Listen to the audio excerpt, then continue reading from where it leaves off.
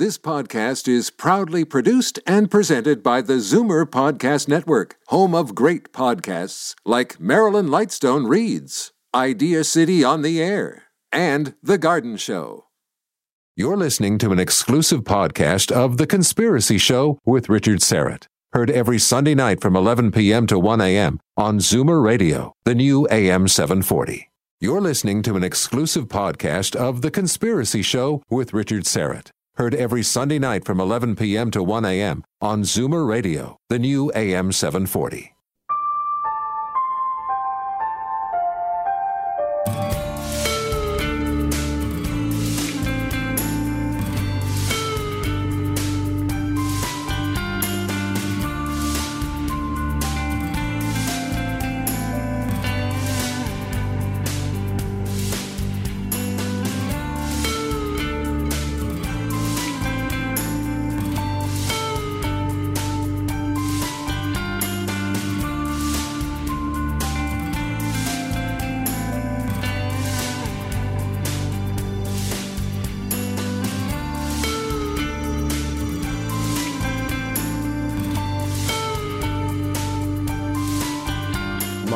From Toronto, Canada, The Conspiracy Show with Richard Serrett from Zoomer Radio, AM 740.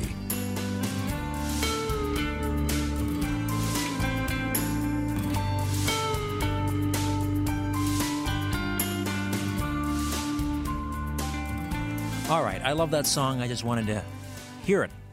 Normally, we just play a little bit, but that's Jeff Eden from Studio 8 who provided that wonderful theme song. Thank you for that, Jeff. I get a lot of great feedback. Hey, welcome to the Audio Imaginarium. Come on in, hang your cloak on a peg, grab a stool, and warm yourself by the fire. You are among friends. This is indeed The Conspiracy Show. My name is Richard Serrett.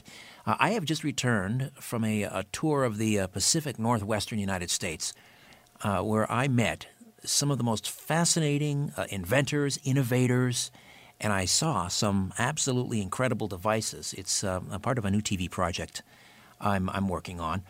And I actually got a chance. Now, I have known John Hutchison of the Hutchison Effect for probably close to 15 years, but only over the phone. We've done a number of radio programs on his work. You may recall the Hutchison Effect back in the 1980s, using extremely high voltages, playing around with electricity.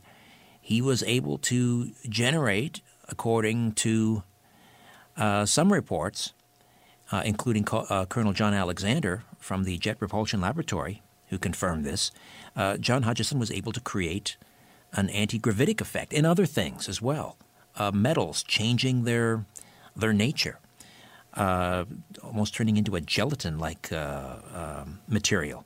Anyway, so I'm in the Pacific Northwest, and I arrive in Gold Beach, Oregon, which, if you've never been to the Oregon coast, it is absolutely spectacular. Very different from California. You don't have the sandy beaches. It's very almost prehistoric. Of course, you've got the magnificent redwoods. You've got these cliffs, rocky cliffs and huge rocks sort of jetting out of the sand, out of the ocean, out of the surf, high up into the sky, jagged rocks. It's just spectacular. And anyway, we spent an evening actually at John Hutchison's place. He has this 12,000 square foot facility, he and his lovely wife Nancy, where John now has lots of room for his equipment, and he has created or built this enormous, well, it's about 25 feet long. It's a ray gun, he calls it. And using special frequencies, a combination of different radio frequencies, he is able to, he claims, this is the theory, create this 40-mile protective bubble around Gold Beach and the Oregon coast, which is being slammed by radiation from Fukushima.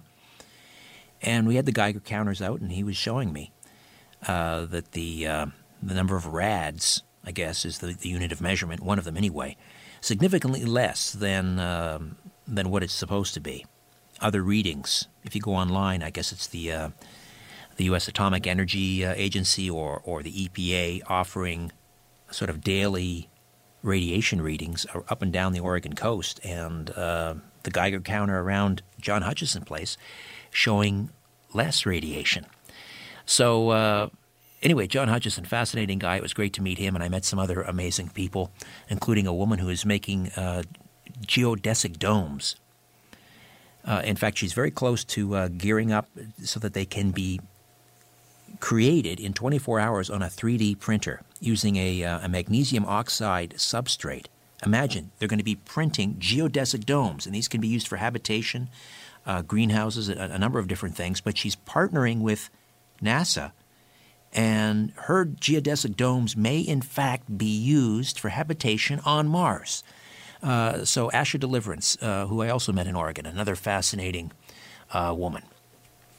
All right, that's just a little bit of my holiday vacation slideshow for you, the radio version. Ian Robertson is here. Great to see you again, Ian. He's on the other side of the glass, twisting the knobs and the dials. You were in San Francisco. I just missed you by a day. You were there like the day after I left. So our paths almost crossed.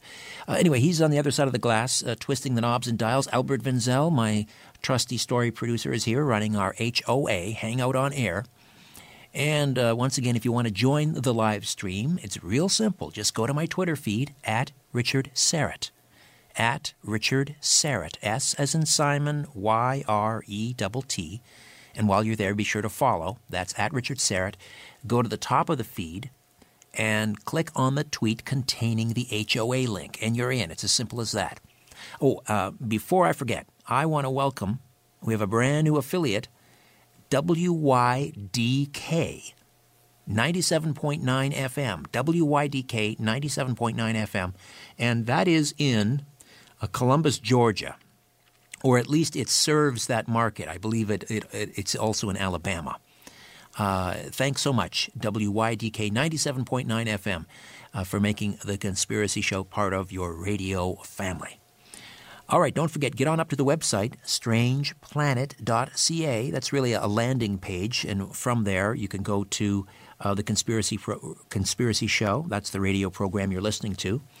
And there's also a live events page at strangeplanet.ca, and my next live event is fast approaching, The Bilderbergs, featuring investigative journalist and best-selling author of The True Story of the Bilderbergs, Daniel Estulin. He'll be flying in from Spain Sunday, April the 17th at the University of Toronto, and you can order tickets online right there on the live events page at strangeplanet.ca, or you can visit my good friends Patrick and Kadena at Conspiracy Culture, 1344 Bloor Street West.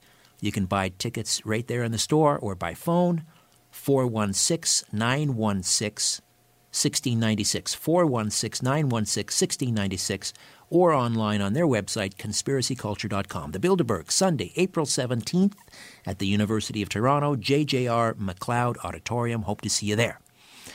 All right, I mentioned earlier I met some incredible inventors in the Pacific Northwestern United States over the last several weeks for this TV project I'm working on. But imagine, in the not-so-distant future, when someone is able, using nanotechnology, to cure diseases, things like blindness, for example. Well, that day is coming. In fact, it may be fast approaching. It's also the subject of a brand new book by my guest tonight on The Conspiracy Show, Maximilian Pereira, who was born in London, England, educated at Bancroft School, where his love of the written word was inspired by his English teacher. Maximilian studied film at York University here in Toronto, where he currently resides, and he is the author of Second Sight. Maximilian, welcome to The Conspiracy Show. How are you? I'm fine, thank you, Richard. Great to be on. Pleasure to have you. How did you get involved or interested in nanotechnology? I guess I would say it's the widget that is necessary for the book. There were other subjects that I wanted to address within the book, and that's what I needed to get the job done without giving anything away, of course. And are you a sort of an amateur scientist? Do you have a sort of a technical understanding of how nanotechnology works? I did some research into nanotechnology, but I would say I'm more of an avid science fiction fan. So I try to keep as vague as possible when I deal with the science, because obviously I don't want to have any flaws in the book.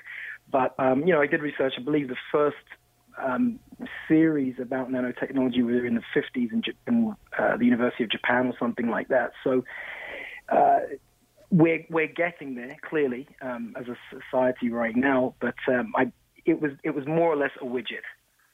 Right, and a great premise, to be sure. And you mentioned science fiction, and as you also noted, science is quickly catching up. I was reading recently about how nanotechnology, I guess the first step is they're looking at creating certain proteins which could reverse cataracts. So, and there are people, obviously, that's one of the number one causes of blindness in the world, cataracts, and so that may be, the first type of blindness that's conquered using nanotechnology was developed or being developed. I actually believe they're in England right now. They're very, very close to actually getting that technology. I saw like a little ticker tape, like a headline on News Now the other day. And, I'm like, okay, when I started writing this book, it's a science fiction novel. It's not something that I anticipated happening within my lifetime, or at least not this soon. But, as with many other things in our society, technology is really advancing at an exponential rate. Right. Well, let's give people a sense of sort of a thumbnail sketch of what happens in the book. I mean, it is titled Second Sight. And you have this brilliant young scientist who, as we say, develops the nanotechnology to cure blindness. Tell us a little bit more. Well, the question is that we, as a human being, we see less than 1% of the electromagnetic spectrum, which makes us virtually blind. So the question is what if you could use technology to enhance the eye, what else would that technology see? We are conditioned from children. For example, Christmas is you have Santa Claus, and that's your reality. And then you grow up and you're educated at school, and then that's your reality. And as you get older, you discover new realities, whether it be through religion or science or what have you. So we have a personal bias. We have filters in the way that we actually look at the world around us. But technology doesn't have that, so it would observe what's out there in the same way that an X-ray scanner doesn't say, well, I can't see that because I'm not supposed to. It sees it because it's programmed to. So that's the premise of the book. What else would this technology see without that social bias? It's a great concept. It's almost a metaphor, this blindness, for I guess cleansing or opening of the third eye and the pineal gland. Exactly. And there's also something else. I mean, I've had my fair share of experiences with the paranormal and what have you. But one of the real catalysts for writing this book was there's a shelter downtown, and I used to walk down Tecumseh Street, and on several occasions I observed this woman just hurling abuse at somebody or something or someone across the road at this church that I've never seen opened. Now, personally, when I walked past this church, it always gave me the heebie-jeebies. My hair would stand on end. I didn't like walking past it at night. But I was like, what is this woman seeing?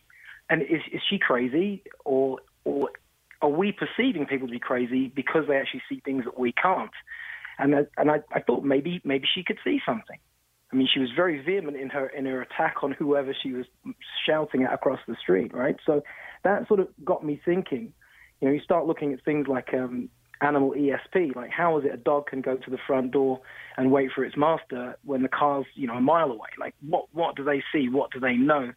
As the human species is relatively feeble when it comes to survival on this planet, as compared to fellow animals. These guys can see at night, and we can't, right? So all of these things got me thinking about what's actually out there.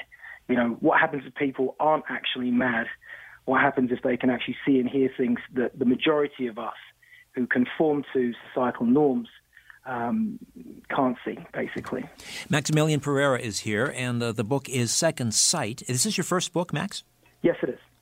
All right, and it's a fascinating read, and it tells the story of a brilliant young scientist who develops the nanotechnology to cure blindness, which is it's kind of a metaphor. The idea is that although the human eye is remarkable in its design, we are essentially all stumbling around blind. What happens when the doors of perception are cleansed? What will we truly be able to see, to perceive? We'll come back and discuss further when my conversation with Max Pereira continues, right here on The Conspiracy Show. Stay with us.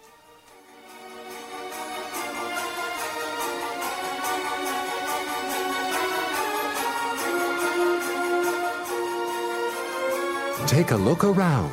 What do you really see? This is where you can tell all about it.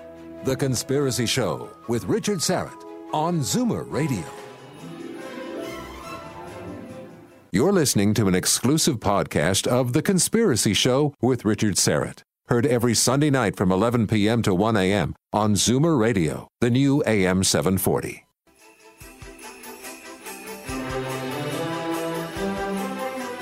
In a democracy, we elect officials so we can sleep at night.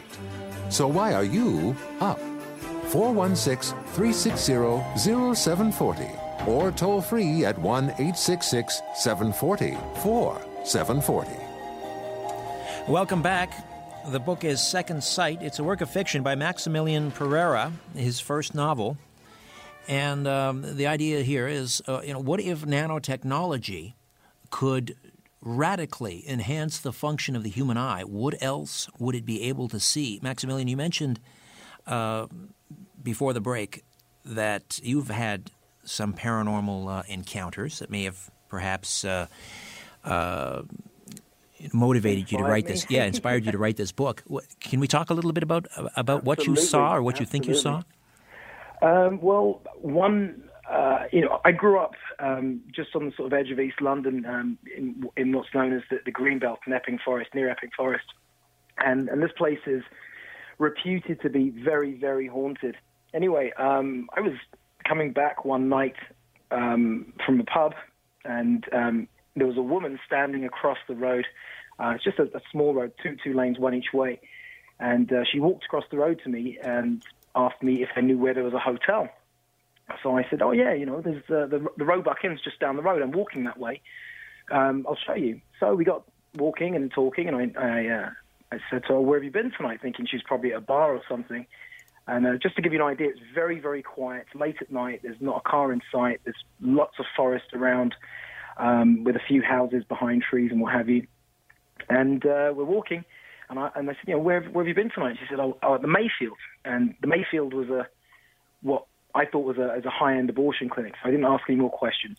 Anyway, so as we were walking, I sort of realized that I'm walking with a strange woman towards what you can only see as forest. I know that there are roads that go off behind the trees, right, but she's a stranger and she doesn't know. So I said, okay, you see where that phone box is?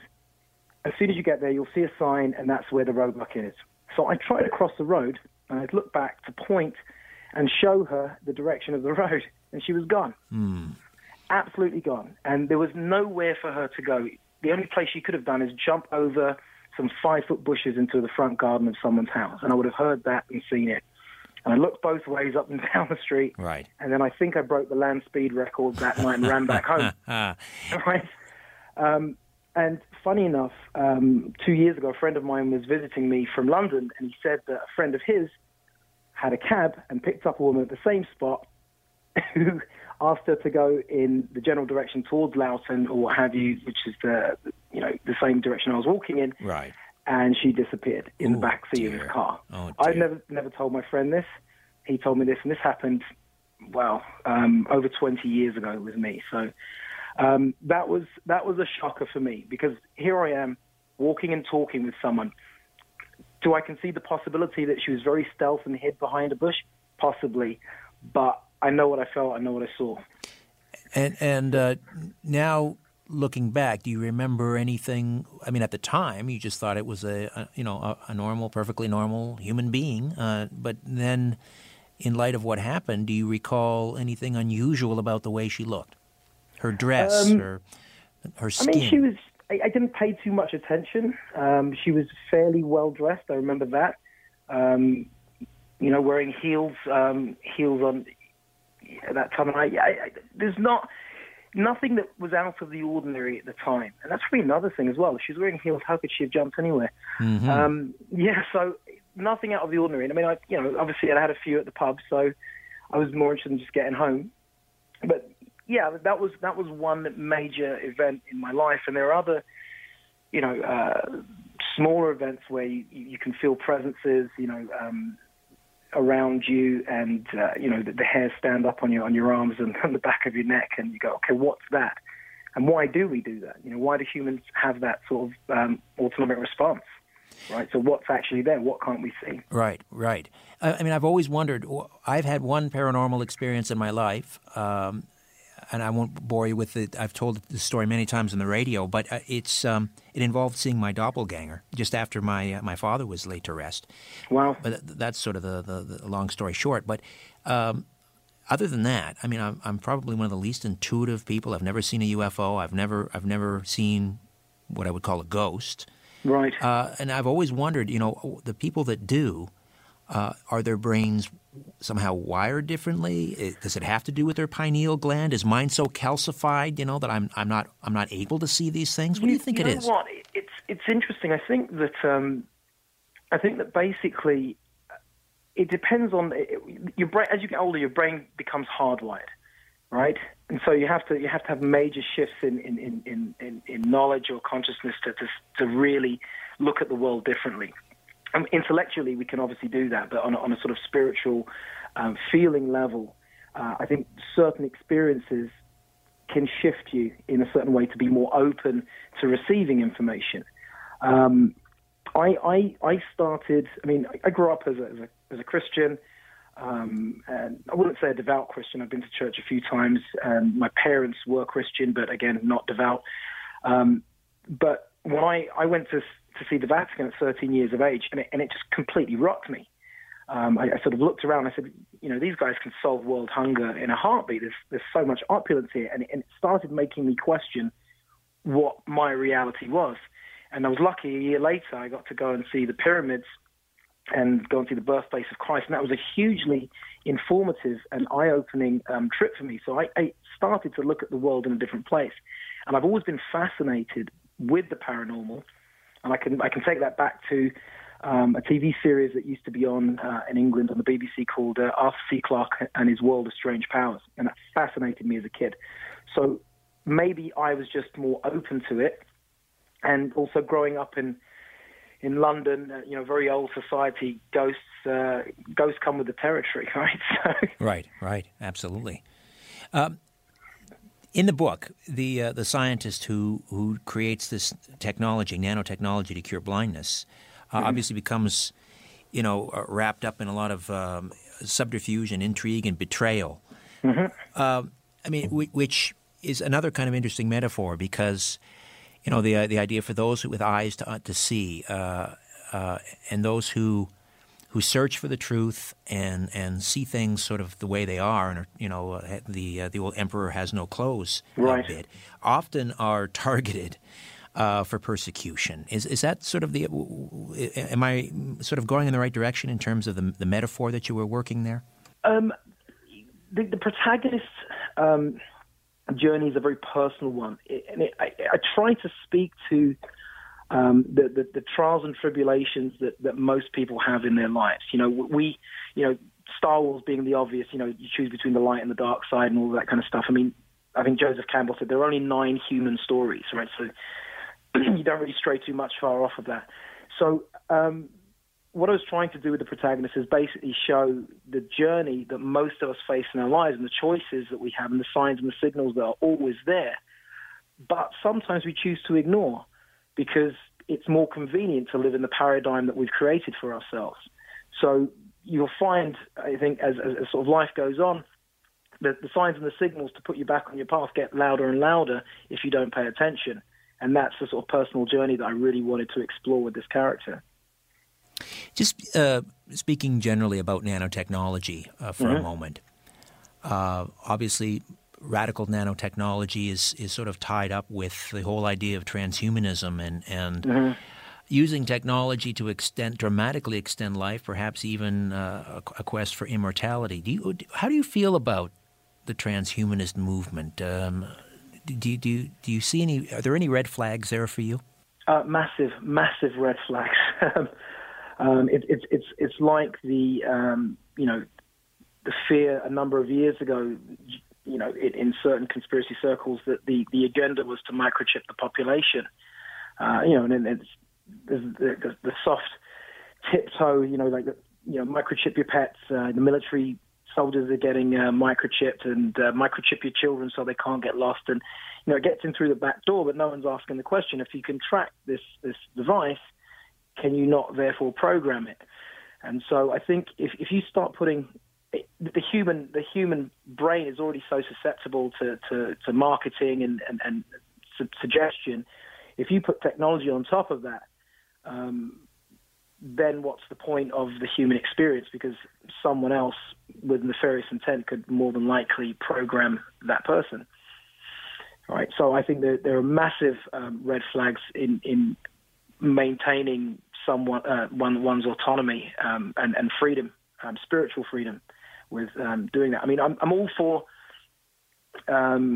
you replace a hip or something like that, put a metal hip in or whatever the case may be, and you help someone in that way with their health. But when you start using this kind of technology, especially as I think as a species, we're not that mature as yet. We're still killing each other left, right, and center across the planet. So when you start introducing these game-changing technologies, there always seems to be the tendency to then use it to subjugate another set of human beings. So I don't think we've evolved enough yet as a species, or grown up enough, I should say, to start messing around with stuff like that. I've had occasion to interview a gentleman, an author by the name of Jim Elvidge on the program a number of times, and this is not his theory, but he had sort of borrowing from other thinkers in this arena the idea that we are living in a digital simulation, the Matrix. And he talks about technology where you could bypass the optic nerve. For example, I mean, he uses sort of John Madden's NFL video game to sort of track the progress of the technology. And it's true, if you look at, say, John Madden's 2016 or whatever, it's almost impossible to tell the difference now between that video game and reality. And think about where we'll be in 5 years. And it's frightening. I mean, I've seen the change in the sort of the young generation. I mean, everyone's plugged in. You sit on the subway, everyone is plugged in. It's very rare that you see someone reading a book, and it's what happens. I mean, you've got films like Surrogates and obviously The Matrix. Yeah, I mean, what happens if someone does sit in a cubicle for a few days and live in an alternate world? I mean, I've had friends who I don't know the names of the video games, but you create all of these worlds and you play with people all around the world, and they just sit in their rooms for days playing this alternate reality. And like, the reality's right outside your door. What are you doing? Each to their own. But yes, it is very frightening. I mean, according to David Icke, he believes that we live in a holographic universe, and this is a holographic simulation that has been programmed. Right. And very likely. Right. Right. And then imagine that whoever they are, the designers of this holographic reality, they could bypass our optic nerve. And so what we think we're seeing, what we think we are perceiving, what we think is reality is all being programmed. Absolutely. Absolutely. I mean, there are the theories that the planes that crashed into the Twin Towers were actually holograms, right? And they weren't actually real. And the towers blew up from the inside out. Right? I mean, who knows where we are really technologically? I mean, there was a guy called Leo Zagami. He claimed to be ex-Illuminati, and he said that the governments right now, or the Western governments, especially America, they're like 1,000 years ahead technologically from what we actually see out there. So who knows? It could be true. I mean, it could be that our reality is being completely manipulated, and that's one of the things I want to address in the book is, by who? Because if you look at our society, we're sort of spun this tale that we're these half apes that have evolved and are somehow stumbling through evolution, trying to figure it out with an economy and some religion, and the whole story doesn't really make sense. Every year new governments get elected, nothing really gets changed, and poor people stay poor, and it's the same as it has been for the Hindu wheel of life. Right, and it seems a bit tiresome for a so-called intelligent species. So could it be that we are being deliberately sort of held in this matrix, so to speak? And then the question becomes why? Why? What purpose would that serve to have a sleeping population? And why is it that anybody that steps up and says, "Hey, by the way, I don't think this is right," and the avatars of our age who step up and try and show us that there's a greater reality, that there's a better way, these people get killed relatively quickly, right? Exactly. Very quickly. So what do the powers that be fear? And if they fear, then why are we fearing? Right? Maybe we should just open our eyes and take a look at what's around us. Maximilian Pereira is my guest, and the book is Second Sight, and it addresses a number of interesting issues. A brilliant young scientist who develops the nanotechnology to cure blindness. We'll come back and continue this conversation when The Conspiracy Show continues right after this. Stay with us. You're listening to The Conspiracy Show with Richard Syrett from Zoomer Radio.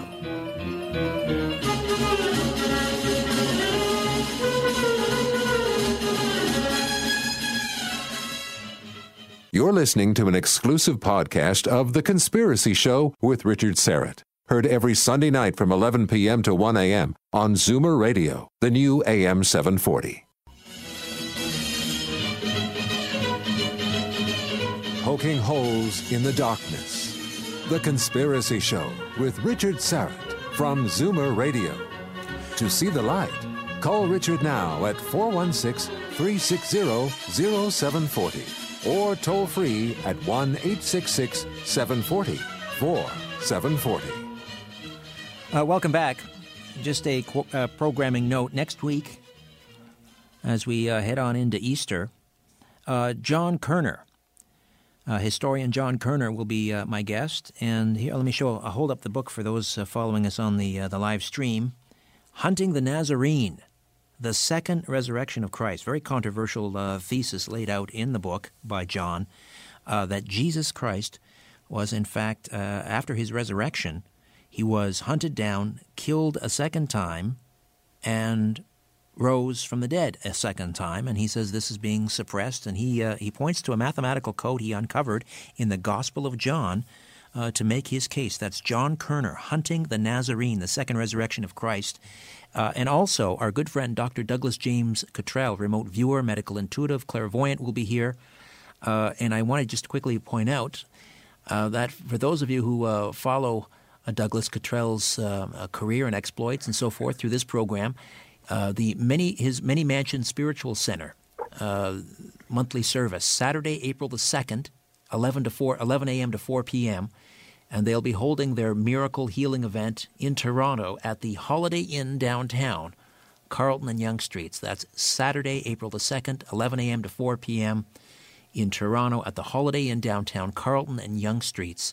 And to reserve seats, please call the Many Mansion Spiritual Center, 289-396-7699, 289-396-7699, or you can go to manymansionspiritualcenter@gmail.com. Email them at manymansionsspiritualcenter@gmail.com.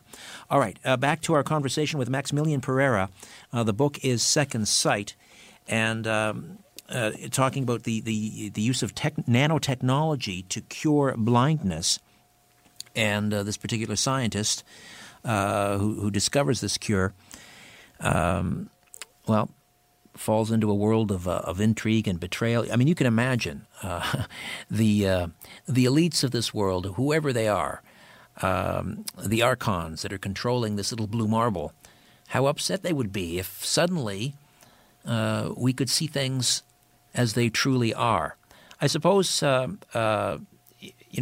short of using nanotechnology, and this is a technology that may not be available to many or most of us, There's also ayahuasca, which has been proven to open certain doors as well. Have you ever done any research on ayahuasca? I understand that was the route that started David Icke's journey. Is that right? I wasn't aware of that. Yeah, that's back in the 1980s. I think he's going through a bad time in his life or something, and he went down to South America and he did the ritual, and that just opened him up to his path in life. I also have a friend that has recently done it, and we talked briefly. I mean, it's a very sacred ritual, so obviously he couldn't discuss too many things, but he sort of played me some music that he's created. It's pretty fantastic. So I am aware of it. Yes. I interviewed a Dr. Charles Grobe at the UCLA Medical Center, who was using a synthetic form of magic mushrooms, or sort of psilocybin, which was being used to ease end-of-life anxiety in terminally ill cancer patients. And I even talked to some of the patients. Same sort of thing. I mean, a profound spiritual experience they had and it did. It just wiped out all fear of death. It's a very, very liberating kind of effect. I mean, are you aware of Dr. Michael Newton, PhD? Michael Newton. Michael Newton. PhD. No. He wrote a book called Journey of Souls, and I found, again, with regards to death and perception of reality, this was a major consciousness shifter for me.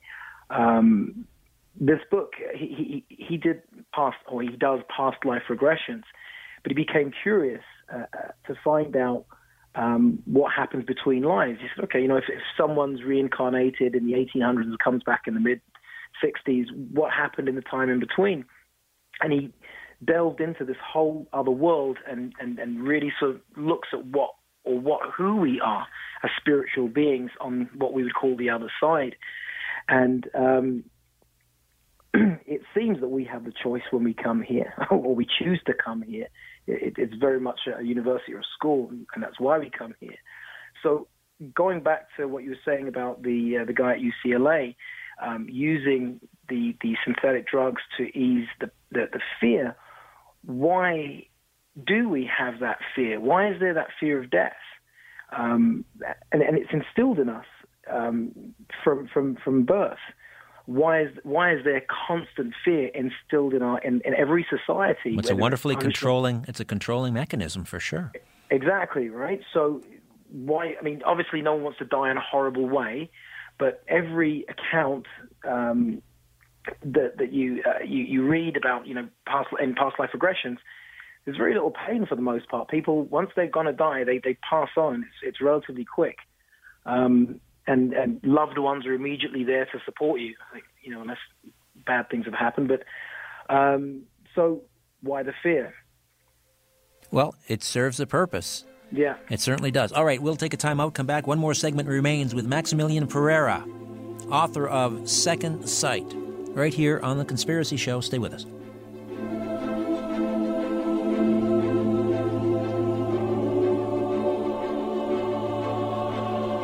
Different views make great conversation.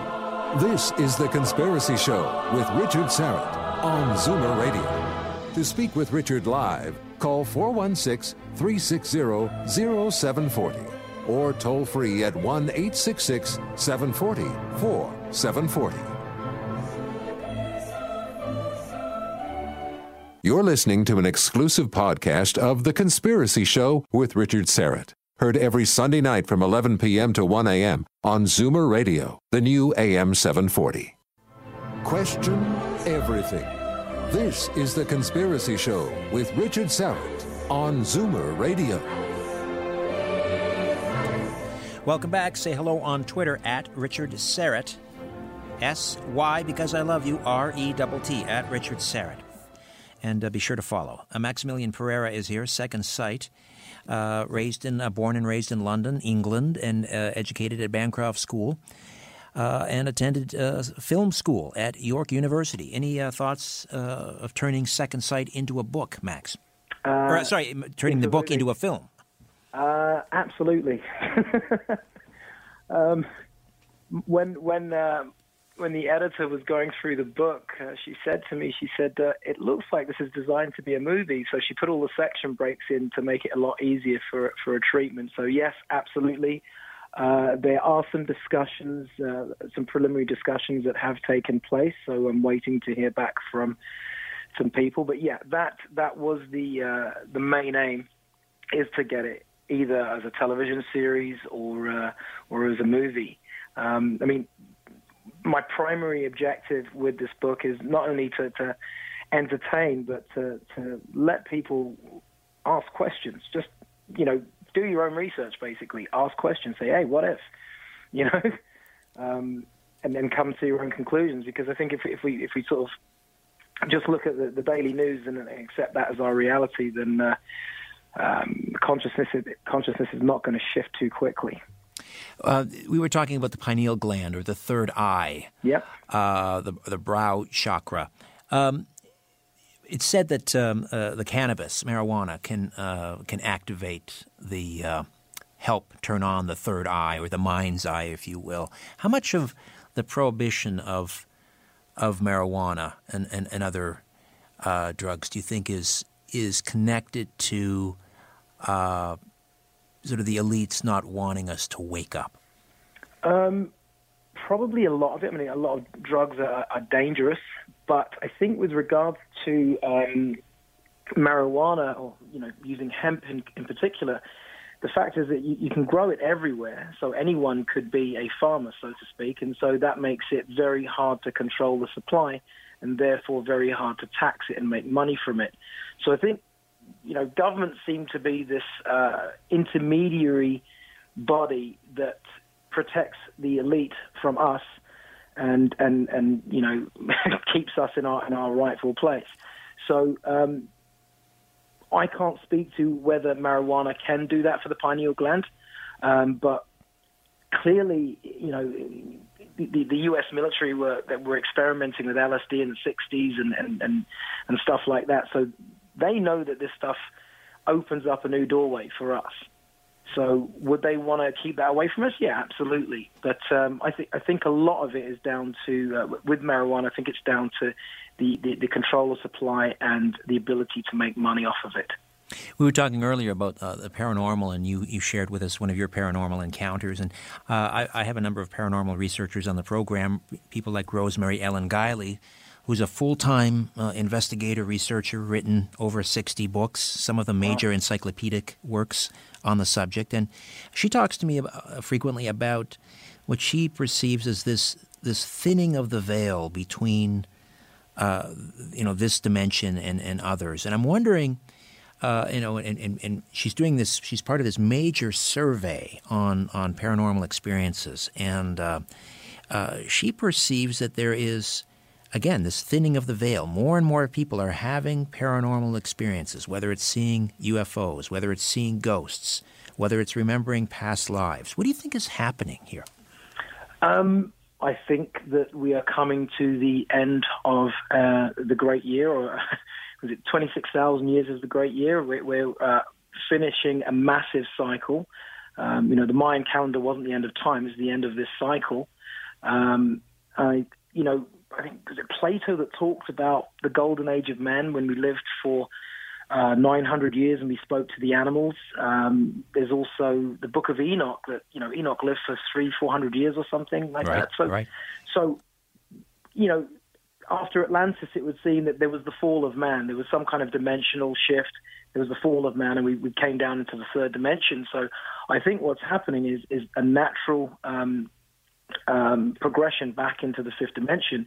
And, just like the salmon swim back to their home at the end of every cycle, we're trying to get back home, which is to a more loving and higher frequency, a higher vibrational state, closer to the source or God or whatever you want to call that entity. So it's quite feasible that the powers that be that have made their home in this third dimension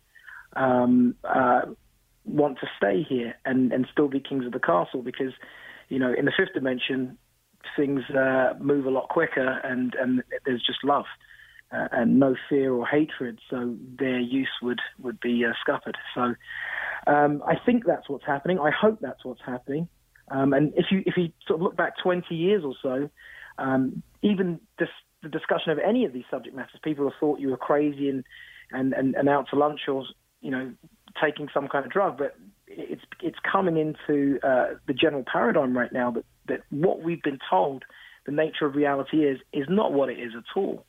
And it's up to people, I think, to discover their own reality or their own personal reality. And it's their responsibility, really, as opposed to just being passengers on the planet. We're all co-creating this story. And the question is why and to what end? I think to drive the species back to where it belongs, which is a more divine existence.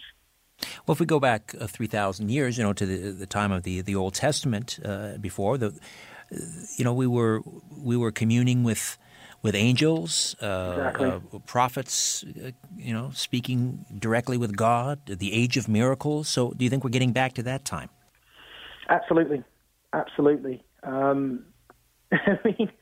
mean, things can happen in different ways. Yes, technology plays a part in it, but you know, there are healers out there that are doing miracles right now. I mean, I haven't seen a doctor in years, and I don't need to. Like, I go to homeopathic healing. I have people that don't even put their hands on me. If you get hurt playing a soccer game or something, and they heal you, is that a miracle, or is it just using the energy, or someone who understands how to manipulate that energy field around the body? Do we really understand the nature with which we live in, within which we live in? Because, you know, we're the only species on the planet that requires clothes. So, are we actually native to this planet? Is a question, and are we hostile to this planet? You know, I think we have to look at our place on the planet as well. So, and sort of balance out, so to speak, and live in more harmony with our surroundings and our fellow creatures on the planet. You mentioned a paranormal experience. You said that was kind of the major one when you saw this, what appeared to be a ghost, walking along in East London, this forested region of East London. What you've had others, though. Can you share any of those with me? Absolutely. There were quite a few sightings at my fraternity house here in Toronto. One time, 3 of us were sitting in the living room, looking in 3 different directions, and all 3 of us heard someone walking down the back steps of the house. And I turned to look and saw a shadow. My friend was looking directly at it, saying, you know, I won't use the expletive, did you see that? And we all ran to where we heard someone walk down the steps, and no one was there. I've seen shadows in that house. My father died 10 years ago, and the night that he died, I could not sleep. And when I was finally falling asleep, I felt someone touch my hand, and it woke me up. And I got the phone call about 10 minutes later that he died. So, you know, that was one. I saw my grandmother standing at the end of my bed 2 weeks before she died. Same thing with my grandfather. So I've seen lots of things like that. And more often it's feelings as well, real uneasiness in certain places. But there's been a few. Yeah, no, you've had more than your share, that's for sure. Yeah, sure. How about UFOs? Ever had a sighting? The only thing I'll say is I was in East London in a place called Stratford at my great aunt's place, and she lived, I think, about on the 13th floor. So from that vantage point, you could look out across northeast London to the hills where Woodford and Buckerstill, where I lived, were. And I saw what looked like, you know, your traditional sort of saucer-shaped vehicle slowly moving across where the hills were. I mean, this is, you know, a good 10, 15 miles away. So it could be anything. It could have been a hot air balloon or whatever the case may be. But this is at night time and it was glowing. Anyway, my aunt and I observed it for about, I'd say, 5-6 minutes. And I thought nothing more of it until I read the local newspapers, and local people had reported seeing a UFO. So I'm like, well, if I'm looking from East London out this way, and I thought it was a UFO, if people are looking directly up at it, maybe it's a UFO. But of course, the Royal Air Force said no, it was a balloon, or the usual military cover-up. Right, exactly. Swamp gas. Yeah, exactly. The light from a distant lighthouse. Exactly. You know what you saw. My great aunt, God rest her soul, she was born in 1910, and she said, "Oh, that does look funny, doesn't it?" Yes, in the typical British stoicism. Right. Yes. Oh, isn't that an odd little thing? Yeah. Just give us without giving too much away in the book, Second Sight. Give us a little sense of what these patients that undergo this nanotechnology treatment and cure their blindness, what some of them see. Wow. Okay. Without giving too much away, that's a tough one. I would say that it would challenge your views, or challenge or confirm your views about religious beliefs. And if you can imagine that, that's a tough one, Richard. That's all right. No, we'll leave it at that. It'll challenge your religious beliefs. It will challenge your religious beliefs or confirm them. All right. And, yeah. So, where can people get a copy of Second Sight? You can get it anywhere. You can get it, here in Canada, obviously, Chapters and Indigo, Amazon.com, obviously. If you go to my website, www.maximilianpereira.com, there are various links that you can go through. Like, so for example, if you're in England, you can buy from Author House UK. In United States, you can buy from Barnes & Noble. It's available worldwide. And what's the reaction to the book been like? Really, really positive. All 5-star reviews so far. Excellent. Let me spell the website, MaximilianPereira.com. That's Maximilian, Maximilian, and then Pereira, P as in Peter, EREIRA, MaximilianPereira.com, and we've connected to your website on our website here at strangeplanet.ca. Max, thanks so much for this. I really enjoyed our conversation. Richard, thank you. It was an absolute pleasure. All right. Second Sight, Maximilian Pereira. Okay. I mentioned the website. Let me give it to you again, strangeplanet.ca. That's your landing page, and from there, so many different places you can go. Of course, you can go to the radio page for this program, The Conspiracy Show. There's the TV show, the TV page, and The Conspiracy Show with Richard Serrett. Season 4 coming soon across Canada on Vision TV. I know you've been very patient. We're just waiting for a date to launch, and we'll have brand new episodes coming your way. And, of course, don't forget the live events page. Check it out. There's always something going on there. Big one coming Sunday, April the 17th, the Bilderbergs. Hope you'll be along for that. Say hello on Twitter at Richard Serrett. And as always, follow the truth.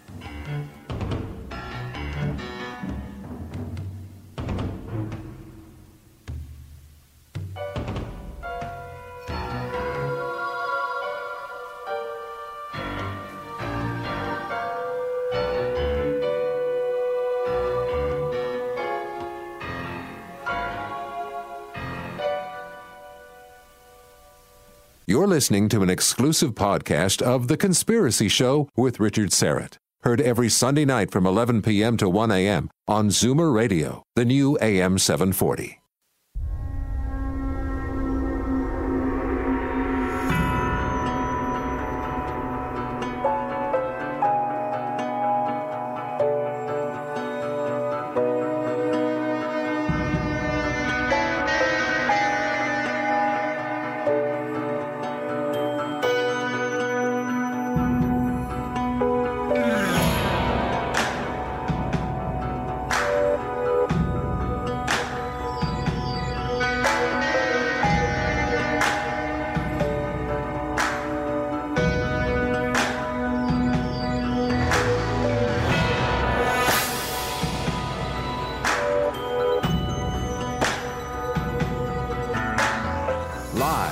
From Toronto, Canada, Earth, The Conspiracy Show with Richard Serrett on Zoomer Radio. Well, thanks for inviting me into your home, your long-haul truck, camper, RV, taxi cab, that greasy spoon just off the interstate, and your cabin in the woods. Welcome to The Conspiracy Show. I'm Richard Serra. Thanks for your fine company. And welcome again to our new affiliate, WYDK 97.9 FM in Columbus, Georgia, and they also serve Alabama. Thanks to you, those of you listening in on our flagship station here in Toronto, Canada, Zoomer Radio, 50,000 watts of peace, love, and truth.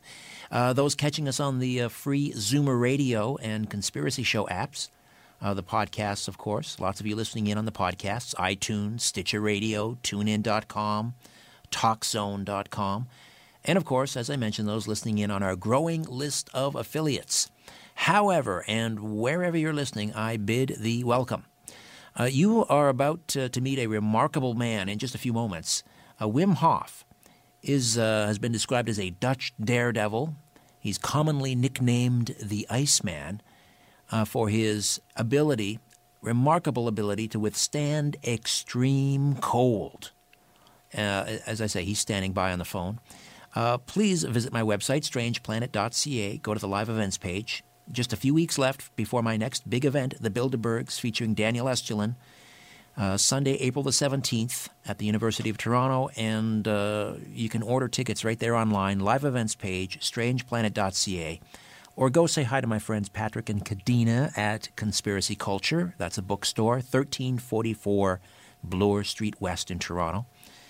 You can order by phone, 416-916-1696, 416-916-1696, or online at conspiracyculture.com. The Bilderbergs, Sunday, April 17th, with Daniel Estulin, University of Toronto, and I hope to see you there. Just a little programming note. Last week, I hosted Coast to Coast from Las Vegas, their affiliate there, WXNT. And this Sunday, as it happens, I'm on the road again. I will be hosting Coast to Coast on Saturday the 26th from it's KIVA. I think it's AM 1600 KIVA in Albuquerque. I'll be down there in Albuquerque, New Mexico. I love the desert. I just found out this about myself recently. Just spending some time in Nevada and Arizona and New Mexico. It has a very strange allure to me. Not that I subscribe to reincarnation, but I don't know, perhaps in another lifetime, maybe I was a gold prospector or something. I don't know what it is, but anyway, it's a remarkable place, very mystical. All right, let's talk to the Iceman, shall we? Wim Hof is capable of something that is viewed as scientifically impossible. Maria Hopman conducted a cold physiological experiment with Wim as the subject and examined him as he stood in a cylinder filled with 700 kilograms of ice cubes. Now, in these conditions, an untrained person would most likely die from hypothermia. Wim, however, has never had that risk. His body temperature remained constant at around 37 degrees Celsius. That's the normal body temperature. Hopman had expected his temperature to drop dangerously, but the results made her consider the possibility that Wim can influence his autonomic nervous system, which regulates, among other things, the heart rate, breathing, and blood circulation. She thinks it's possible that Wim can influence his autonomic nervous system. Many questions still remain, however. How can a man double his metabolism rate without any increase in the heart rate? How is it possible that he can do this without shivering, while this would be the normal reaction of a body exposed to extreme cold? Well, science continues to investigate Wim to find the answers to these questions. In the meantime, he joins us now. Wim Hof, welcome and good morning. How are you, sir? Good morning. I'm doing well. I'm here in the Netherlands right now, and just came back from big travels. And yes, we are in ongoing scientific research because, we found things scientifically stated was not to be, a human was not capable of doing those things. When did you first discover this, Wim, that you had this ability to withstand extreme cold? about it's about 35, 36 years ago. And the way I did it, yes, how is after a lot of training in many disciplines, I still found I was looking for more better connection within, much deeper. And one day I got to be attracted by cold water. I did not know why, but I felt attraction. So I went in, and from there I felt a deep sense, a deep connection in my body. And since then I began to practice every day into cold water, and I changed my breathing exercises or my breathing patterns, and it gave me a deeper control over my physiology. And tell me about this experiment that when you were placed in a cylinder filled with 700 kilograms of ice cubes. How long were you standing in that cylinder for? Yes, that's 80 minutes. 80 minutes, a controlled experiment. They thought my core body temperature would drastically decrease, and instead of that, it went up. Another thing, the blood which they took while I was in the 80 minutes in the ice, they took the blood to the laboratory, to the lab, and exposed it to a bacteria. The bacteria was then put into my blood, which was in a little tube, etc. And then they saw zero reaction of the bacteria on the blood. So the bacteria had no chance on my blood while I was, which was taking while I was in the 80 minutes ice exposure. And how long? I mean, 18 minutes, 1-8, correct? 80. 80. Yes. So nearly an hour and a half, an hour and 20 minutes. Under normal conditions, I mean, how long would, I don't want to say normal person, but a regular person who doesn't have your ability, how long would they be able to sustain, how many minutes before someone else would succumb to hypothermia? Not too many, because the vascular condition of those people, are non-trained people, they have a poor vascular condition. And then you are very fast at risk, because the veins do not close as well as they do with a trained person. And then the core body temperature is influenced by the surface cold. And then, if it only drops 3 degrees, then you are in severe hypothermia.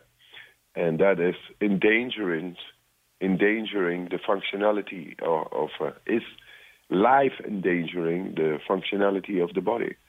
And that's why we say 5 minutes, 6 minutes, 7 minutes. And but if you learn to control it, then you are able to maintain core body temperature. Thus, you are able to stay in for, say, 1 hour or 2 hours, maybe 3 hours. I don't know exactly. It was 80 minutes then. My world record is almost 2 hours. So, that it is. You have something, That's is the it, difference. How many records have you said? Is it 26 or is it more? 26 records in the Guinness Book of World 26, Records? Yes. 26. 26 world records in all kinds of disciplines, like running a marathon beyond the polar circle in the shorts, and swimming underneath the ice, in Lapland, or hanging by one finger in the air, or standing in the ice, and things like that. Different disciplines. You sound like a super soldier. I sound like it, but no. I think everybody is able to do the same as I do. Only you have to learn to adapt to these natural elements. And so it is with any of these disciplines. We think, when people do seemingly impossible feats, we think of it out as being a superhuman, as extraordinary, as beyond the normal possible physiological capabilities of a human. But I say, no. Learn to adapt little by little and in natural elements, and you become a whole lot better than we thought possible. And now we have shown that. So I showed it also with people in a controlled experiment in the university, showing that 12 people can influence into their autonomic nervous system within a quarter of an hour, and thus bring down the influence of a bacteria which was then injected, a controlled experiment, where people normally get sick for 3 to 6 hours. Now they had control, 100%, all the 12 of them, 100%, they had control over the bacteria within a quarter of an hour. I was telling listeners earlier, I was in the Pacific Northwest. I was in Grants Pass, Oregon, and I met a man there that I've interviewed on the radio before, Dr. Richard Allen Miller, who worked with the SEALs Corporation before they were the Navy SEALs. And he was training super soldiers. He had a background in martial arts and Buddhism and so forth. And I'm thinking now, listening to your conversation and recalling our conversation a couple of weeks ago, that maybe he's sort of tapped into the same thing as you. And we'll continue to plumb the depths with Wim Hof, the Iceman, when the Conspiracy Show continues right after this. Stay with us. Shaking the world and seeing what falls. This is The Conspiracy Show with Richard Serrett from Zoomer Radio.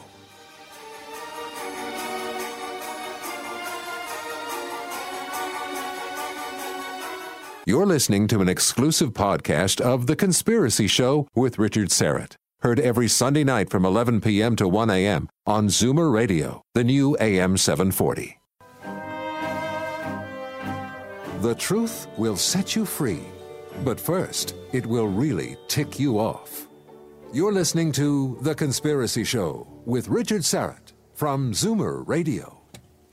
Welcome back. We'll take questions and comments for Wim Hof coming up at the bottom of the hour. The Iceman, and what he's capable of is viewed by many as scientifically impossible. He is able to withstand freezing temperatures and remains unaffected by extreme cold in numerous ways. He mentioned he holds a number of world records. He ran. Did you say you ran a marathon in the Arctic Circle wearing just shorts? Yeah. Yes, exactly. That's a full marathon. I did it also in the desert. So that's control, that's temperature control on the body. So not only, you're known as the Iceman, but you can not only withstand extreme cold, but also extreme heat? Yes, and more of those things. All the natural elements, like oxygen deprivative situations, like Mount Everest or Kilimanjaro, with less air. There's less than half the air, and therein I am very able to function as well and go in record times. And these are not things that you were born with. These are not natural abilities. In other words, there's nothing unusual about your anatomy. These were all things that you simply learned to do, correct? It is correct, yes. Yeah. Anybody can learn it, by the way. And how long did it take you? This was done gradually. For example, withstanding cold. How long does it take you? Yes. How long does it take a person to decondition himself, him or herself, to get a hold of his or her adaptive powers? That's the question. It depends on the intensity of the person. It depends on the commitment and the awakening within the person. It's not, but what we have seen in the university, I took people in 4 days being able to go in shorts in 4 days up to minus 30 degrees for a long time, like hours, ranging from minus 10 to minus 30 degrees Celsius, in shorts for hours in the mountains in 4 days. That's remarkable. You said something very interesting, Wim. You said, when I said, how long does it take? You said, well, how long does it take to decondition? In other words, it's not learning something new. It's almost like you were saying, forgetting everything that we've learned and just sort of reconnecting with who we really are. Exactly. We have learned so many things. We have conditioned our bodies and our brains so much that it consumes all the energy, that it takes away the direct ability to adapt in hard nature, in the extremes. So what I learn people is to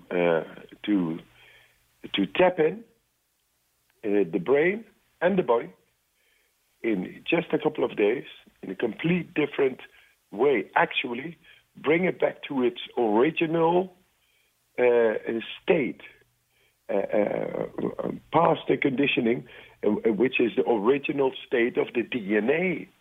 And they have seen this, that we are influencing directly into the DNA and make it more healthy, more strong. We bring it back to, as they say, the embryonal state. You know, you got this epigenetics.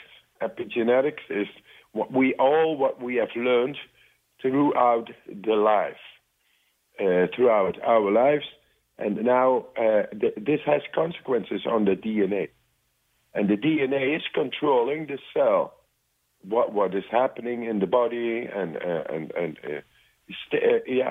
directing all the processes in our body. So, if everything that we have learned is then changing the working of the DNA, then of course you get a different way of directing the body, and being not the original state in which we were born. And the way we live in this society is a lot of comfort zone behavior. Oh, yes. We're very soft. We're very soft. Alienated from the wild, from the nature.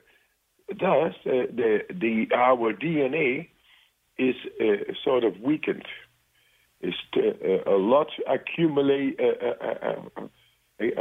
of chemical processes have accumulated a different working within the body. So thus it becomes actually weaker. And what I learn people is to redirect that. And that is being done just in a couple of days. And then people become stronger. The people become more able to respond more directly to heat, to cold, to oxygen deprivative states like Mount Everest or any other stress impact on the body. We have shown in the hospital all these persons lying on bed to produce more adrenaline while they were lying on bed, totally at ease. They were producing more adrenaline than somebody in fear going for his first bungee jump. That's blood comparison. And, right. That's control over the stress hormone. And the conscious control over the stress hormone makes you able to consciously go in extreme situations because you got this adrenaline control. You got control over the hormonal mechanisms inside. Thus, you are very, very much better able to cope with any stress on the body, any impact on the body. An impact on the body or danger, like cold is, heat is, but also disease is it, and grief, and any stress, daily stress, big stress on the body is danger. Now, with a better control over the hormonal system, better control over this adrenaline, we are able to use it anytime when there is a case of danger. And we train, use the impact of the cold. I do that control, but actually I train people to redirect the DNA to its original state, and I train people to learn to control the hormonal mechanisms. Would that include the release of certain endorphins for pain management? Yes. Endorphins, dopamines, melatonin, serotonin. For example, jet lag, you can learn to control that because it's melatonin, serotonin cycle of day and night. But happiness is also a hormone, dopamine, oxytocin, and all those hormones you can learn to control because it's a part of the endocrine system. It's a part of learning consciously to tap into these deeper mechanisms of ours with which we were born. Does that mean that because of this epigenetical comfort zone behavior changes within our DNA, things got a little bit cut off. So does that mean that you are almost impervious to pain? We are doing studies right now to pain. And it shows that not only me, but also I'm almost impervious to pain, yes, because I'm able to control it. The pain, we are right now in new studies, and it shows that all the people who are doing these techniques are able to tolerate much more pain signals, much more electricity charge exposed to the body by sensors in the university. It showed. And in August it's going to be published. It's a big time because many people live with chronic pains. And we are doing right now the study how to deal with that. Because if you go into the cold provokes or produces also pain. Oh, yes. It does. So you learn to deal not only with the deeper mechanisms inside, but you learn also to cope with the chemistry of a pain signal. And the chemistry of a pain signal is composed by 3 proteins. And by breathing differently, we are able to influence into that chemistry, thus bring up the pH level in the blood, becoming more alkaline, and then the pain signal, the 3 proteins, they fall apart. So and then there is, it disentangles the 3 proteins, which is the composition of a pain signal. And then, pain is controlled.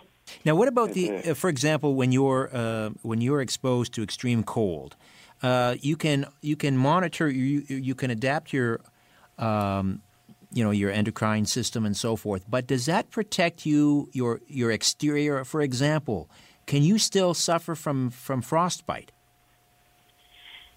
Yeah, frostbite actually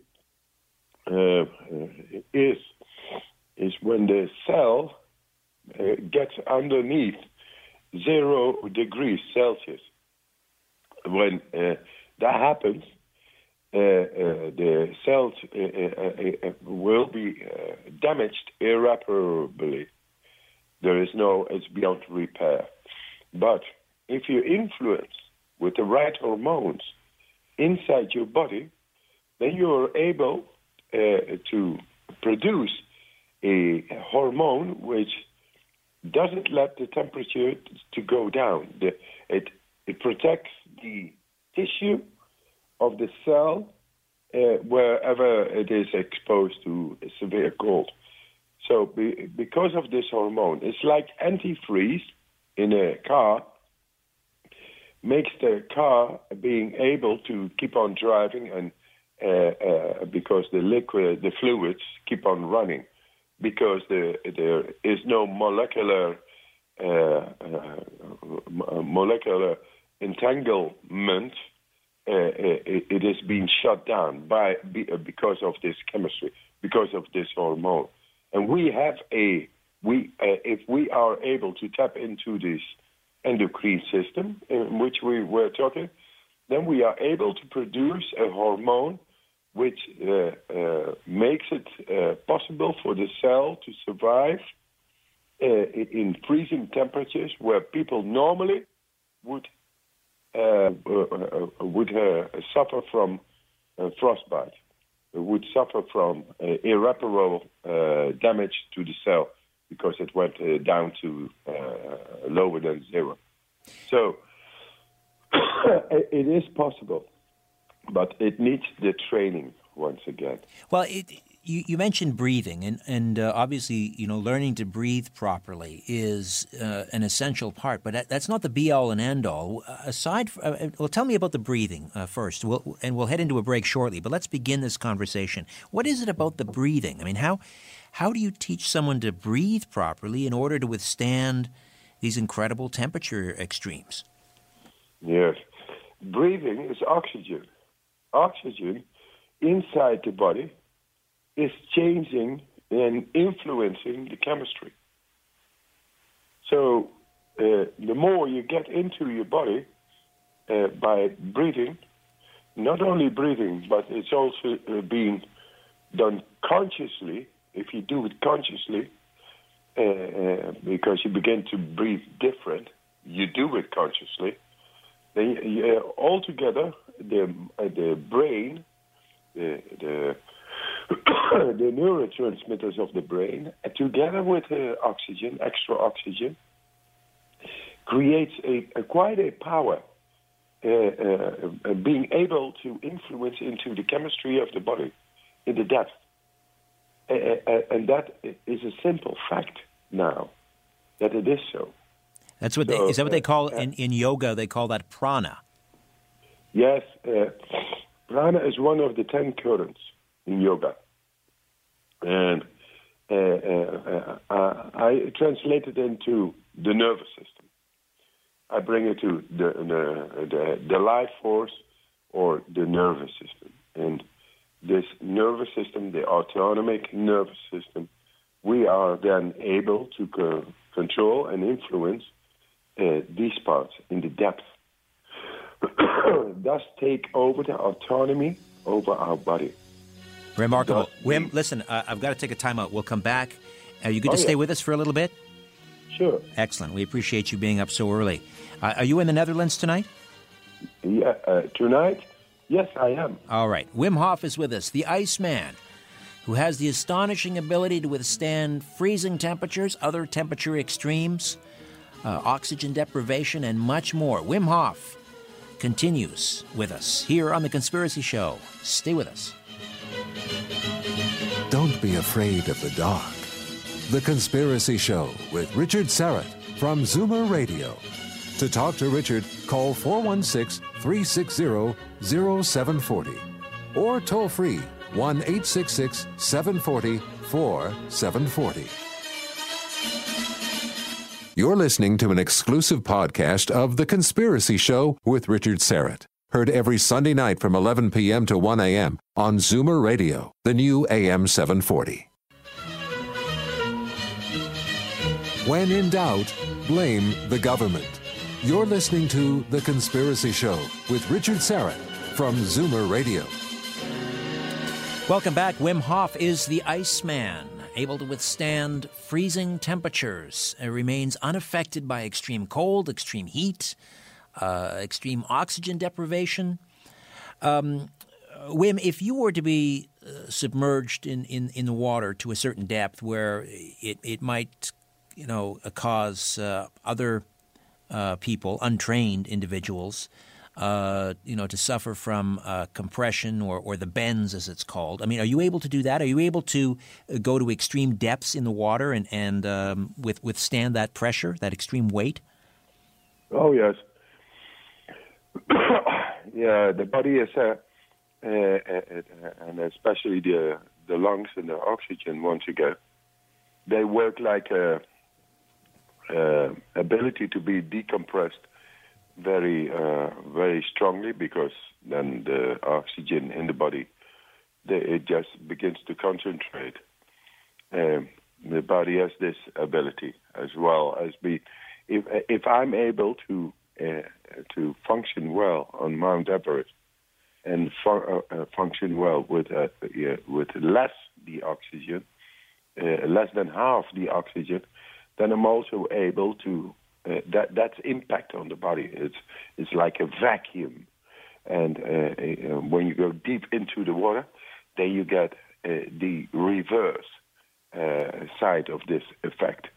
The body is very able to adapt to both, to this vacuum state of thin air, than as of being able to cope with big pressure. Yes, the body is able to.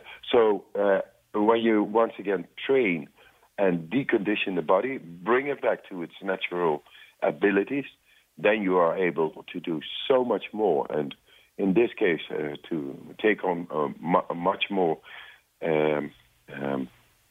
consciously, and it's being done consciously, because the people are different from animals. We do things conscious. So by using the breathing consciously, we are able to withstand much more pressure on our body than non-trained people, like, so to speak, non-trained people. Right. What's happening with your brain waves? Are you in a meditative state when you're doing this? Are your brain waves, going into, I don't know, is it theta or what's happening with your brain? Yeah. They saw all kinds of things happening also in the university related to the brain waves. They saw, for example, alpha and beta rhythms going away completely. And they saw an appearance of gamma radiation, which means that all the brain is working together. They saw things like that. Your brain was emitting gamma radiation? Yes. And do I call it meditation? No, I don't call it meditation. I call it the way we naturally are. And that's when the connection between body and brain is functioning at a deeper level. And once again, anybody can do that. And we should not mystify too much about that, about, being meditative, etc. Though life is a mystery. And I say, try to get always as much as possible out of life, because we live in shallowness most of the time. And there is so much more within the body and the brain possible. And just step in and go for it. Because it's a shame if you not live your life the way nature meant it to be. Because nature is beautiful. Once you learn more into the depth of the body and brain, then everything becomes meditation. Everything becomes more profound. And it's very natural to feel that. But because of this comfort zone behavior and the way we were taught into a system and to take part and to be functioning therein, which is actually not natural. You see all the system. you see what it does. You see so much technique and infrastructures and developments and governments and behavior and morals and ethics, but still there is a war everywhere. There is disease everywhere. There is depression everywhere. I don't think that is development. I don't think that serves humanity. We have to learn to go back to the way nature meant us to be. And our nature within is the ability to control happiness, strength, and health. Well, you mentioned the endocrine system and certain hormones, dopamine, serotonin. You could, I would then presume, if someone, for example, who has Parkinson's disease, which has something to do with dopamine, could you take a Parkinson's patient and help them to release more? I believe it's a lack of dopamine. I may be wrong about this, but could you help them to regulate their dopamine levels and therefore control their symptoms? Yes, I do that already. I work with people with Parkinson or any disease. Yes, it is happening. They learn instead of it's a progressive disease. So with maximum of medicine intake, they still deteriorate in their condition, and we make things to reverse. That it is remarkable, and it takes a person's motivation and participation to do that. Of course, it's not a pill what we do. It's just learning to tap into the deeper levels of the endocrine system and thus being able to access into the dopamine levels. That's a logical step. And it takes the person's participation and motivation to get, and breathing exercises to get into these systems. But then progress is there. Wim Hof, well, he's much more than just the Iceman. We will continue this conversation when the Conspiracy Show continues right after this. My name is Richard Serra. Don't go away. When you look at the sky, ever wonder if someone's looking back? This is the Conspiracy Show with Richard Serra from Zoomer Radio. To speak with Richard live, call 416-360-0740 or toll free at 1-866-740-4740. You're listening to an exclusive podcast of The Conspiracy Show with Richard Serra. Heard every Sunday night from 11 p.m. to 1 a.m. on Zoomer Radio, the new AM 740. Curiosity, or did the devil make you do it? Whatever the reason, welcome back to The Conspiracy Show with Richard Serra from Zoomer Radio. To talk to Richard, call 416-360-0740 or toll free at 1-866-740-4740. Welcome back. Wim Hof is internationally renowned for his countless ice endeavors that range from being up to his neck in a cylinder filled with ice for over 90 minutes, swimming long distances under polar ice, running a marathon barefoot, to climbing Mount Everest in nothing more than a pair of shorts. It gained him worldwide fame and his nickname, the Iceman. He's shown what the human body is capable of once you find the flow within your physical and mental state. Right now, he especially sees his new challenge in passing on his method to others to give everyone the opportunity to reach out and do more than what they thought they were capable of. Through the right training and exercises, he says you can strengthen your inner nature and prevent disease. Let me give you the website. It's www.IcemanWimHof, Iceman, WIMHOF.com, IcemanWimHof.com. Tell me about the Wim Hof Academy, Wim. Yeah, there's a new international course we have started up, and we are doing that already here in the Netherlands and train people to become an instructor. Right now, we are in the regular school system. and it goes up to becoming bachelor with physiology and the techniques. It's like a therapeutic course, becoming in the full instructor in this. The name is Wim Hof method. The Wim Hof method, because it has been proven and endorsed scientifically, we can call it that way.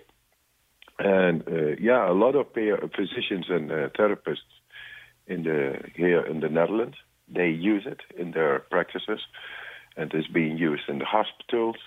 So now we made it into an international course. And this international course makes people able to access into this training and course and become an instructor wherever they live in the world. Very soon we do it in May. We got a big course in the LA, but it could be in Canada as well, of course, or in Australia in June. It's beginning to spread out, and that is because it shows scientifically to be true. So actually it is universal. And the course is all about learning how to, you personally, how to tap into the deeper layers of your physiology and enhance it with physiological backgrounds. Yeah, I mean the physiology, data, research, why and how does the body work on cell level, in the DNA, in the endocrine systems, the vascular systems, etc. All that is a sort of a booklet, and people have to get to know into these matters. And then after 3/4 of a year, they graduate after having implemented all the techniques and the physiology, and learning how to pass it over to people. So that makes people able to pass on these techniques to others, and making others able to tap into their physiological right. depth. I'm looking at a picture of you on the website, Wim. You're quite the physical specimen. But does a person have to be in top physical condition in order to master their autonomic nervous system? No, absolutely not. What we need in the course is motivation and participation. That it is. And if I'm able to train people in 4 days to get into their autonomic nervous system, then actually it is shown that it's not about training.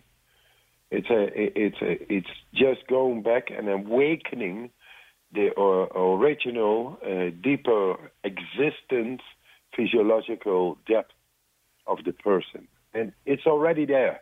We just learn to tap in. And it doesn't matter where somebody is or what kind of condition he or she has. We get into that. We get through. We awaken simply the existent physiological depth. And I say we do just this weekend.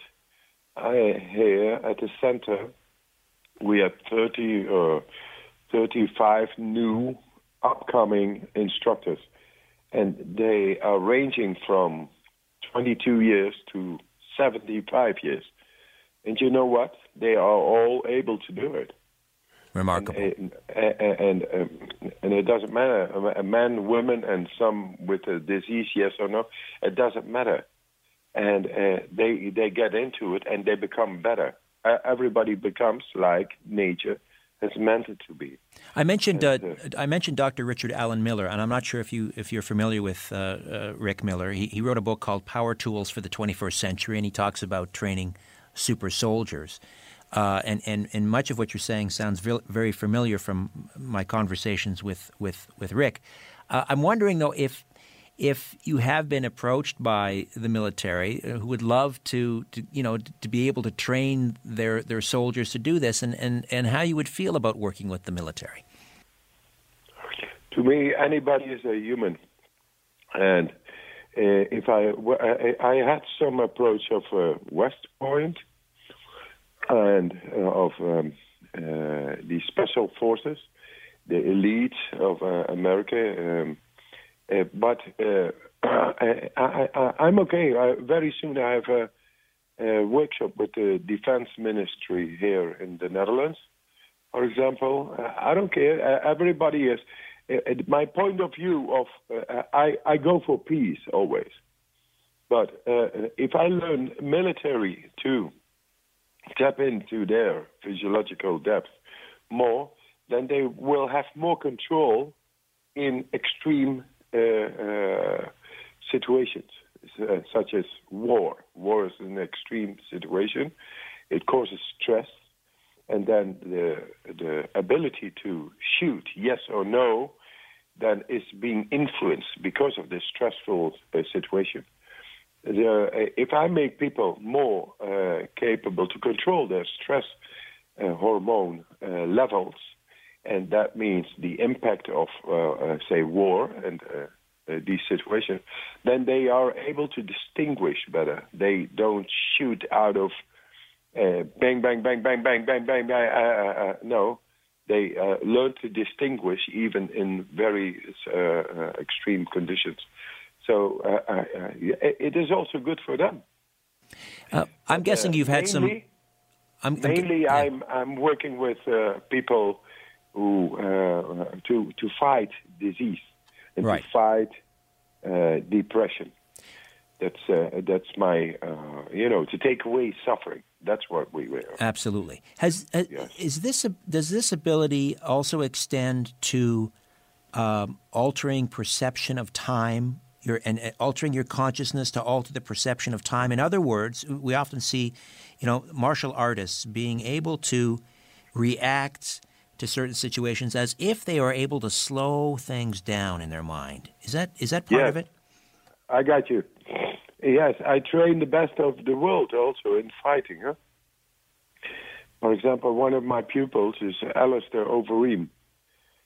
He's a big fighter. We go for the world title now. And I train him. I train more people like that. All these free fighters. They come to me here in the Netherlands. And yes, you learn people to slow down the time and to improve the nervous system while being in a fight, to be invulnerable. Where the flow in the nervous system. An opponent feels where there is weakness. That's where he is going to hit. He looks for an opening, but I learn people to have a constant, strong flow in the nervous system.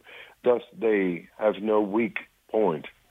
That's what I do. And I make people, these fighters, I make them more tranquil. I teach them, I learn them to have a better control over the impact, the tensions, over the nervous system, which is divided in two. You got the parasympathetic nervous system and the orthosympathetic nervous system. Parasympathetic nervous system is peace, and orthosympathetic nervous system is full action. I learned to disentangle and have the conscious control over these two parts of the nervous system. That's what I teach these people to have more control inside. But what about in terms of altering the sense of time? And if you're able to do that, what does that tell us about what time is?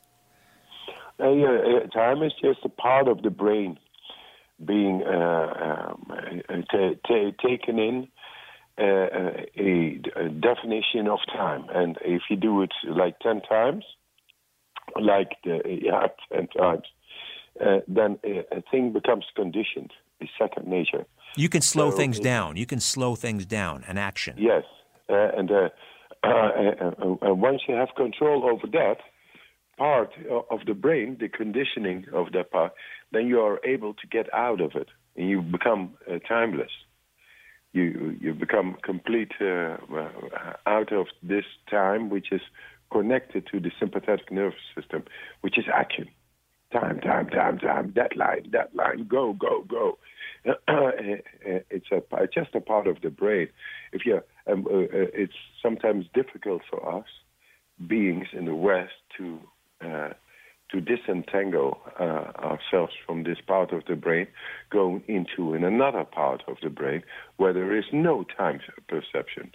Amazing. I would think that there would be applications for astronauts as we're on the cusp of colonizing Mars and having to place astronauts in a suspended animation and so forth. I'm thinking that you could really work with the European Space Agency and NASA. Yes, why not? What we do is simply making use of all the parts of the brain, and we have shown to be able to get into the deepest parts of the brain where normally we could not access, consciously not being able to access into. Right now, yes. And very soon I have MRI research wherein I will show by MRI and spectrographics to show that I'm able to go about in any part of the brain consciously. Amazing. Listen, Wim, we are out of time. I wish we had longer. It's been a delightful conversation, and I enjoyed meeting you very much. Thank you for this. Right on. You have a good show, man. And listen, conspiracy and everything, we should change the world and get into the full depth of ours, which is happiness, strength, and health. That's ours.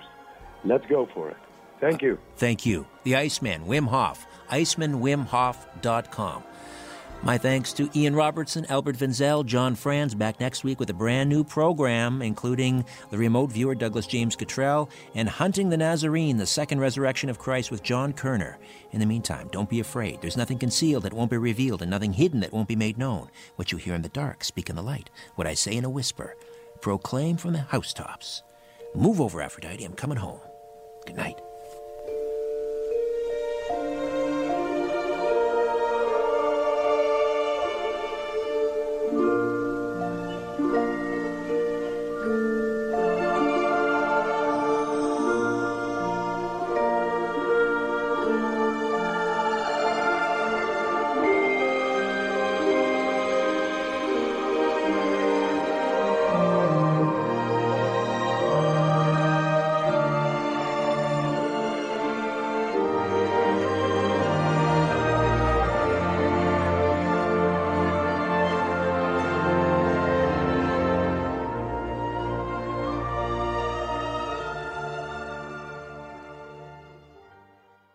This podcast is proudly produced and presented by the Zoomer Podcast Network, home of great podcasts like Marilyn Lightstone Reads, Idea City on the Air, and The Garden Show.